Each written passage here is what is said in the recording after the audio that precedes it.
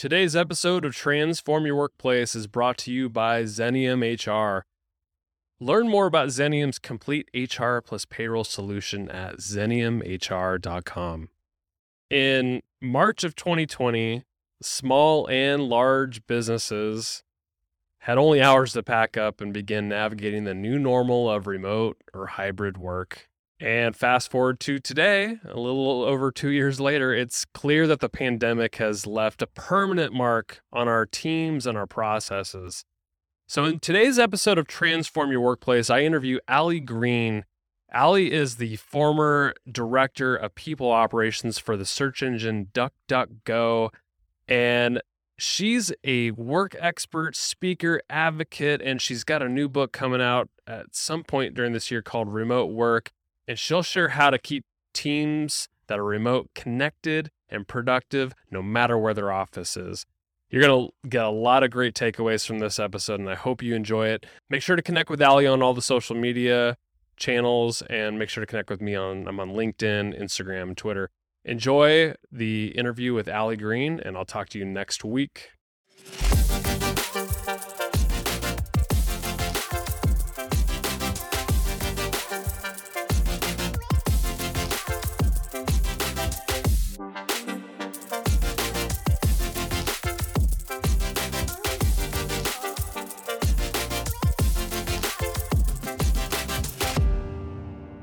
Hey, Allie, it's a pleasure to have you on Transform Your Workplace. Thanks for coming on the show. Hi, thanks for having me. So with all the talk about remote work, hybrid work, return to work, how do you tend to think about all those things in kind of a package? Because I know, especially in the circles that I'm running in, hybrid work is the word right now. What do you think about all this? Yes, definitely. So I think it's fascinating how certain terms become very trendy and people like to really latch their claws into it. And it becomes such a big focus that people forget to take a step away and actually ask themselves, how are we defining this? What does it mean for our organization? What does it mean for our teams? And when people start talking about hybrid and return to the office and remote work, I like to question the assumptions of people and ask them a few different things before I give my own definition. So one of the things I like to ask people is, well, how are you ensuring that your employees have access to information in order to get their job done? And as soon as you ask that question, usually I get a few blank stares and people are like, well, why are you asking me that question? I'm talking about hybrid work and remote work and working from anywhere, and it's about where you're located. And I'm like, well, no, it's not. It's about how are you using the technology to provide knowledge, because knowledge is power, to let people be more effective and efficient in their jobs. And once you reframe the question that way, for me, I define hybrid as a real estate strategy. Do you want to invest in office buildings as part of your cost structure for running a business? Are you going to take the risk of entering into long-term rentals? Do you want to buy property? Do you want to have a global hiring pool and come to terms with the benefits of that, which is all of this amazing talent from anywhere, and also the compliance of learning how to hire or investing in companies that can help you hire around the world? But for me, when I think of remote work, I think it will truly just become work in the future. And so I define remote work as using today's tools and technology to help humans have behaviors to do their job better. So if one person in your company is using things like storing information on the cloud, having a central knowledge base that's not a filing cabinet in an office, then you're embracing remote work from a technology standpoint because you're using tools and technology and the digital landscape in order to do your work.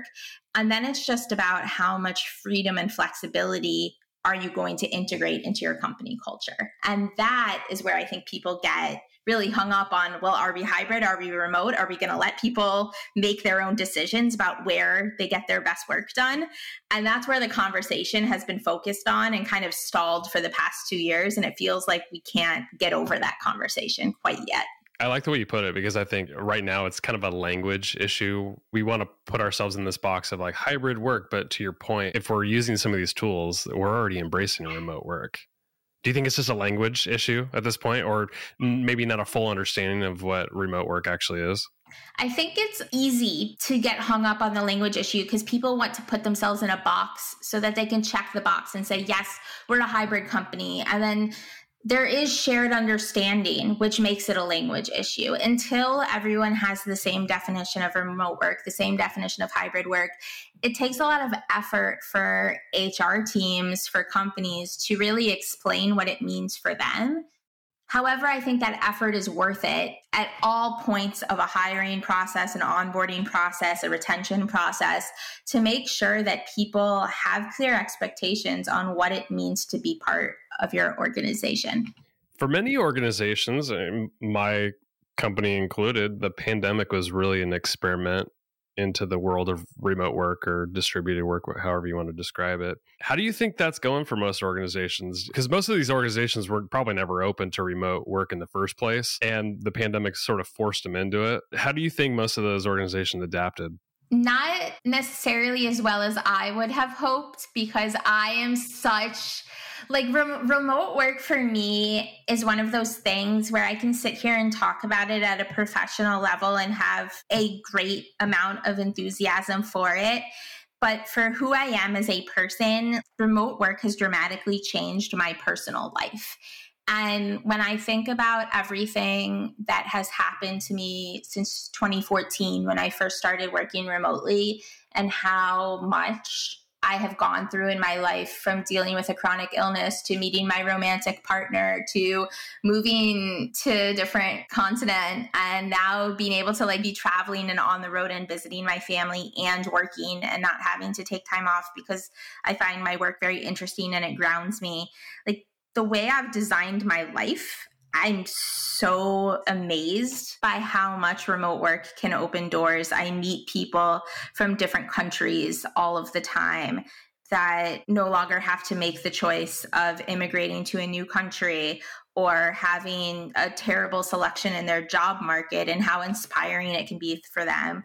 Or towns that now have really cool, interesting people moving to them because they can work anywhere. So before I go on this big rant about all of these just sort of personal and sociological and government political reasons why I think remote work is really interesting, going back to professional, a lot of companies didn't necessarily understand that level of impact that remote work can have on the world. And so when they were thrust into it because of the pandemic, I heard stories from my friends where they had less than 24 hours to get all of their belongings from their company and get home. Forget about having a strong remote work culture in place. They were working on desktops and didn't even have laptops to work from. They were in no way prepared for this. Oh, yeah. IT departments were scrambling to help. Yeah, IT people are some of the true heroes of the work from home experiment over the past 2 years. Figuring out how to make sure people could transition just to that was incredible. And if you're starting at that level of scrambling, as much as you can catch up in 2 years, I don't think anybody was thinking about it in a way where it was, let's really question assumptions, let's really break boundaries, because there was enough things going on that everybody had to deal with that I don't think people really wanted to change everything and throw their life into chaos. The whole world was in chaos. And so my hope is that there were some companies that did a really amazing job with this experiment. There's a bunch of companies that thought it was really cool and they want to keep getting better at it. There are some companies that are in the middle, and now they're seeing things with employee demands of more flexibility, and however you define flexibility. Again, I think shared definitions is very important. Trying to understand, well, how do we be more flexible? If working from home didn't really work for our organization, how do we improve it so that we can keep up with the demand of the changing times? And there were some organizations to no fault of their own, that I think really just had to do the bare minimum to get through the past couple of years and never really intentionally thought, do we want to embrace this level of change in our organization? Yeah, I think that's an interesting point you're making, because I don't believe that most employers were fully bought into it and unlocked the benefits of it. I mean, like you said, you were remote since 2014. You were, I think you were telling me you were the chief people officer at DuckDuckGo back in the day, and you guys were distributed, weren't you? Yeah, so I was the director of people at DuckDuckGo. I was their very first people up hire when they were about 40 people, and it was a fully remote and fully distributed office. So we had an employee in Japan, people in South America. I was a digital nomad at the time. Talent all over the world. Talent all over the world, and we still had an office, which surprises most people.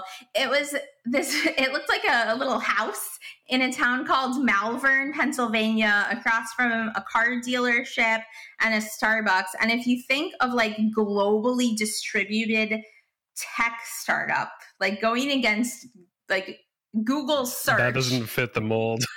That does not fit the mold.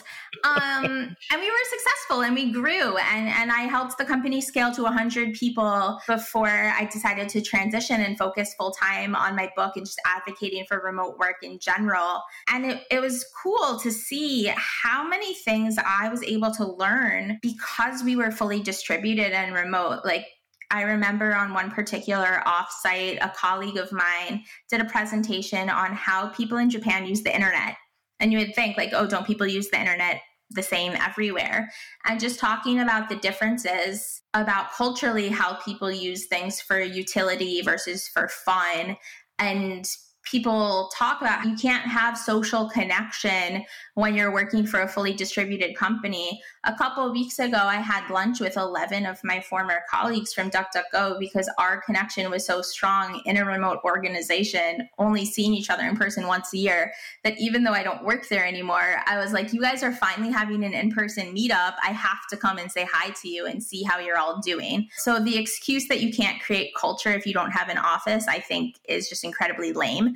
I think you can't create culture if you don't know how to define culture. You can't create culture if you don't want to put the effort in. You need to be intentional, whether you're in an office or remote. Remote just forces the intentionality a little bit more. Do you think there's some sort of distributed movement happening right now with many organizations? Do you think a lot of companies are looking like the DuckDuckGo model, where they're like, hey, we want to get talent all over the world, and we want employees to be happy and live wherever they want to live? Do you think that's happening? Yes and no. I think that now that companies have warmed up to remote work, we're going to see two extremes happen. I think we'll start to see a subset of companies that fully embrace remote defined as fully distributed, where they don't have any sort of centralized office. They employ people from around the world. They truly unlock time asynchronous communication, where they are able to hire people agnostic of their time zone. And they're excited about the potential that brings in terms of a talent acquisition strategy. That's one side of things. I do think we'll see another batch of companies where they're excited about certain benefits of remote work, like spending more time with your family, reduced commuting, more like work-life integration and things of that nature. But because they feel their office culture was so strong pre-pandemic and they're not ready to put that full bet on making the change so far, or they have such a large imprint in one particular community so far that anybody they hire outside of that community, they'll already be an us versus them mentality. I think we'll see another set of companies that embrace remote work in what we're currently defining the hybrid strategy, where their talent acquisition strategy will still be relatively local for the time being, and they'll be isolated into certain regions or states or cities, and allowing people to have more time and location flexibility without this global talent acquisition strategy. It's interesting you said that, because I'm currently hiring for a role, and my recruiting manager was asking, like, is this in person, hybrid, remote? And I'm like asking myself the question. I'm like, what's the point? They don't need to be in person. It's like this person's working on technology from a computer. Like, does not matter. Like, I think more employers are going to wake up to this. Like, do they really need to be in person? Yeah. And it's like, what is the added value of them being in person? Like, I do understand still, if you think about what are the unique things you have to be in person for, there are plenty of jobs outside of knowledge jobs where there's a very strong in-person argument. But even within the knowledge sector, having access to certain equipment that's just cost prohibitive to provide people working from anywhere. I think about 3D printers.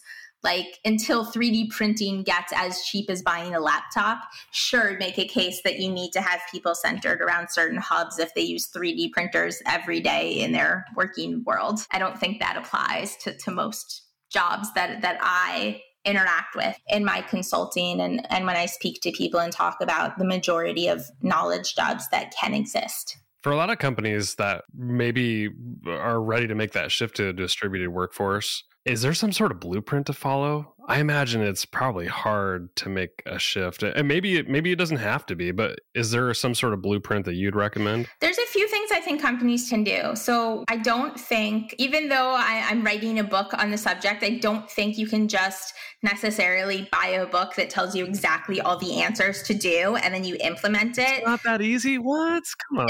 It's not that easy. But I will say what I love about how we're writing our book is that it's structured as a stream of reflection questions and activities that managers and leaders can ask themselves to make sure that you're taking these best practices, because there are certain best practices you can use and frameworks that you can use, and then customize them to decisions that need to be made at the organizational level. So I can't go into an organization without knowing them, their history, their values, and then just say you can do these 5 things and you're going to be a successful remote company.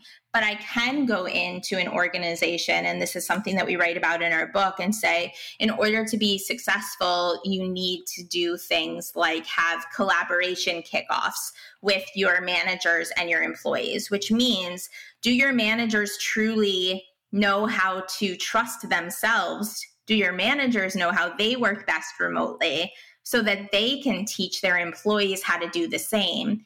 And do they know how to compromise when they have different work styles than their employees? If your manager is a total night owl and lives on the same time zone as a very junior employee who needs a lot of coaching and is an early bird, how do you handle that situation? And there's a few different ways that you can work that out. And so having things like, you need to have a team charter, you need to talk about expectations about how often you have real-time meetings, what are the goals of the real-time meetings, where is all of your knowledge going to be sourced and contained, who's responsible for adding to it, how do decisions get made. There are a core set of decisions that can be answered, but I don't think any one company's answer should look like another. So one company might decide, okay, we need to have core working hours where everybody's time zone or their ability to be online and present overlap at least 2 hours. This is great if a team is more junior, they need more real-time support for learning and development, they have a lot of questions and they need some more hand-holding to get their job done. If your team is super independent and autonomous, having that sort of expectation could really limit them and feel like they're being micromanaged and could really do the opposite and hurt you in the long run. So I don't know that about an organization and therefore couldn't say do this versus that. But those are the types of questions that leaders need to ask themselves. Yeah, it's good you mentioned the team charter, because I was wondering if you would have some like organizational level operating agreements or principles that you'd have. And then even at the team level, especially if you have a team across different time zones, if you would have, a way to communicate and expectations and things like that, just so everybody's in alignment. And it's easier to have a conversation when you have those agreements up front. Exactly. And there's a few other things you can do. So the team charter is all about the behaviors on the team. I also talk about a digital house. And this was a term that was coined by someone, an expert that we interview in our book, Sarah Robertson, who used to work with the Edinburgh Futures Institute. And so when we talked about it, it's like, well, how do you think about your home? Well, you know that you do your cooking in your kitchen. So how do you think about the way that you do your work? Well, you do your project management perhaps in Asana. You do your socializing in Slack. You do your socializing in the living room. It really makes sense when you think of that metaphor. And then you can create really simple rules around that. So for example, every Monday, as soon as people start their day, they write in Slack the most important thing they need to get done that week, and if they need help with anything. That shows vulnerability, that helps keep people accountable, and it starts to create a ritual, which is really important for team culture. And so those are some things that you can think about remote work and sort of getting lots of things done. So that way it helps with documentation, it helps with culture, it helps with processes in one simple way that's easy to understand. We have a similar thing also called the remote blueprint, where we talk through how do you break down really complex things. There's this problem in remote work where managers feel that they don't have visibility, and so they don't know what people are working on. Well, how do you create a structure where you understand this is what everything that needs to get done for a certain project? These are the top priorities for that project. This is the person that's directly responsible for each part of that project. And so we can hold them accountable if the project doesn't move forward.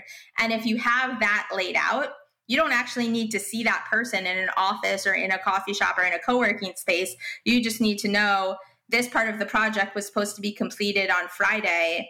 It wasn't. This was the person that was responsible for it. Now let me go ask that person why it wasn't done. It seems like the role of the manager is going to change the greatest out of like an entire remote workforce. Like they probably remember a time where they're like in person, it's easy to kind of check on people, like their butt and seat. Now it's totally different. You're talking about making sure that things are getting done and how do you move things forward, and probably a lot of project management. But what do you recommend for managers to get up to speed on this whole remote work idea?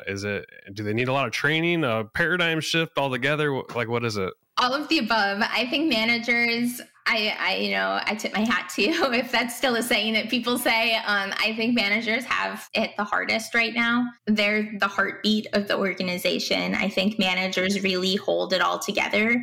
And I don't think managers have enough training and support to learn how to do it all for everybody. And I don't think they should.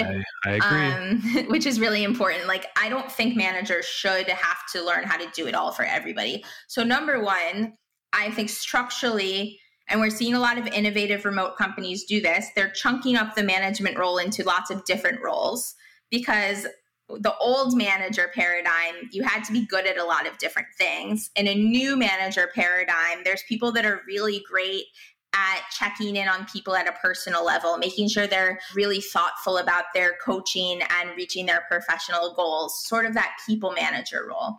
There's people that are naturally tuned to driving projects forward and being project managers. I think in a remote workforce, everybody needs to be good at project management, and that's a new skill set that will have to be learned by anyone who wants to continue to succeed and grow professionally. I think you're going to start seeing people be a little bit more strategic in the organization even before they become at that VP level. And you're going to start having culture people that aren't just coming from people operations and HR, that are coming from all throughout the organization and like a spider web weaving themselves together to make sure the support is there remotely. And so if you break up a manager who used to have to do all four of those things into four different people, it creates more connection in a remote organization, and it allows each person to build their skill set one thing at a time, which I think is really important, because I think the next level of managers are going to have to get good at a lot of different types of skill sets in order to operate remotely.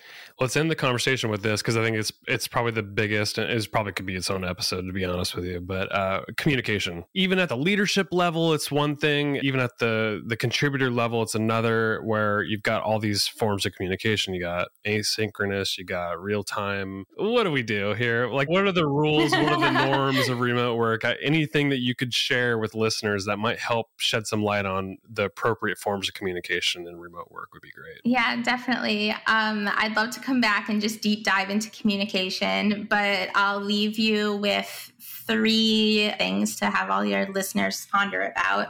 One is change how you think about communication. People think about communication as people talking to people, but it's 2022. We have a lot of technology. Sometimes I think we have too much technology in the world, but we should embrace it. And so learn how to have systems communicate to people and have people to communicate to systems. What that means is, instead of assuming you need to gather all the right people in real time to send a message, what if you sent a message to a tool or a system so that people can look at that information later, and in creative ways that appeals to different learning styles. So when people hear, oh, communicate it later, I think they assume it's a lot of written form communication, which is great because it's really searchable, and that is documentation, and most people think that's quite boring. I love it. But you can also communicate to systems using video, using drawings. I used to sketch things out on pieces of paper and napkins. I do that too. It's the best. Take pictures of it and upload it to project management software. And people understand. It's creative, it's fun, and you don't have to wait and send it to each person individually and be like, I took this picture, I was thinking of this project. You can send it to every stakeholder on the project so they see it all at once. So I think that's number 1, is rethink who's communicating with who. Number 2, I like to call it the ABC of remote communication, which is asynchronous before calls.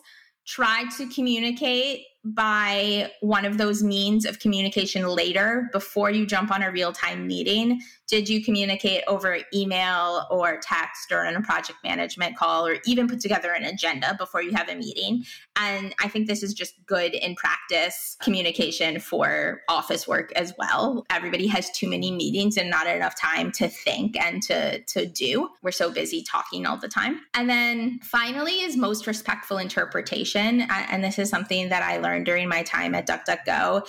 It's really easy to assume the worst in people, but what happens if you just try to assume the best in people instead? So instead of someone hating your work or thinking that you're an idiot or thinking your design is ugly, what if they were just trying to write their feedback really fast because their 3-year-old was drawing on the table and they were worried that the crayons were going to get on the table and not on the coloring book. And so they wanted to finish writing their Slack message really quick so they could go check on their 3-year-old. Like, isn't that just like a more respectful interpretation of what could have happened rather than they hate your design? Like, what if we all just led with a little bit more grace and kindness? And I think that's really important with remote work. Yeah. My guest today has been Allie Green. Thanks for being part of the show. Where can people learn more about you and what you're up to? Anything that you'd want to point people to, or any lasting thoughts that you have on the subject would be great too. Yeah, well, thank you so much for having me. These conversations always go way too fast. I love this stuff and could talk about it for hours. And if people want to continue the conversation with me, I'm always trying to post my thoughts about the remote world on LinkedIn, so they can follow me there. My name is Allie Green with an E at the end. And we are publishing a book about the subject specifically for the everyday manager. So those people that need more support and love in the world. It's called Remote Works, and it will be available in February 2023. So if that feels like too far in the future for your listeners, they can visit our website, remoteworksbook.com, and join our newsletter, which we send out monthly and share fun, like behind the scene pictures of what it's like to write a book from 2 different continents with our publisher, Barrett Kohler, and we share remote work tips and reflection questions for managers as well. Allie, it's been a pleasure. Thanks for coming on. Thank you so much. Have a great day.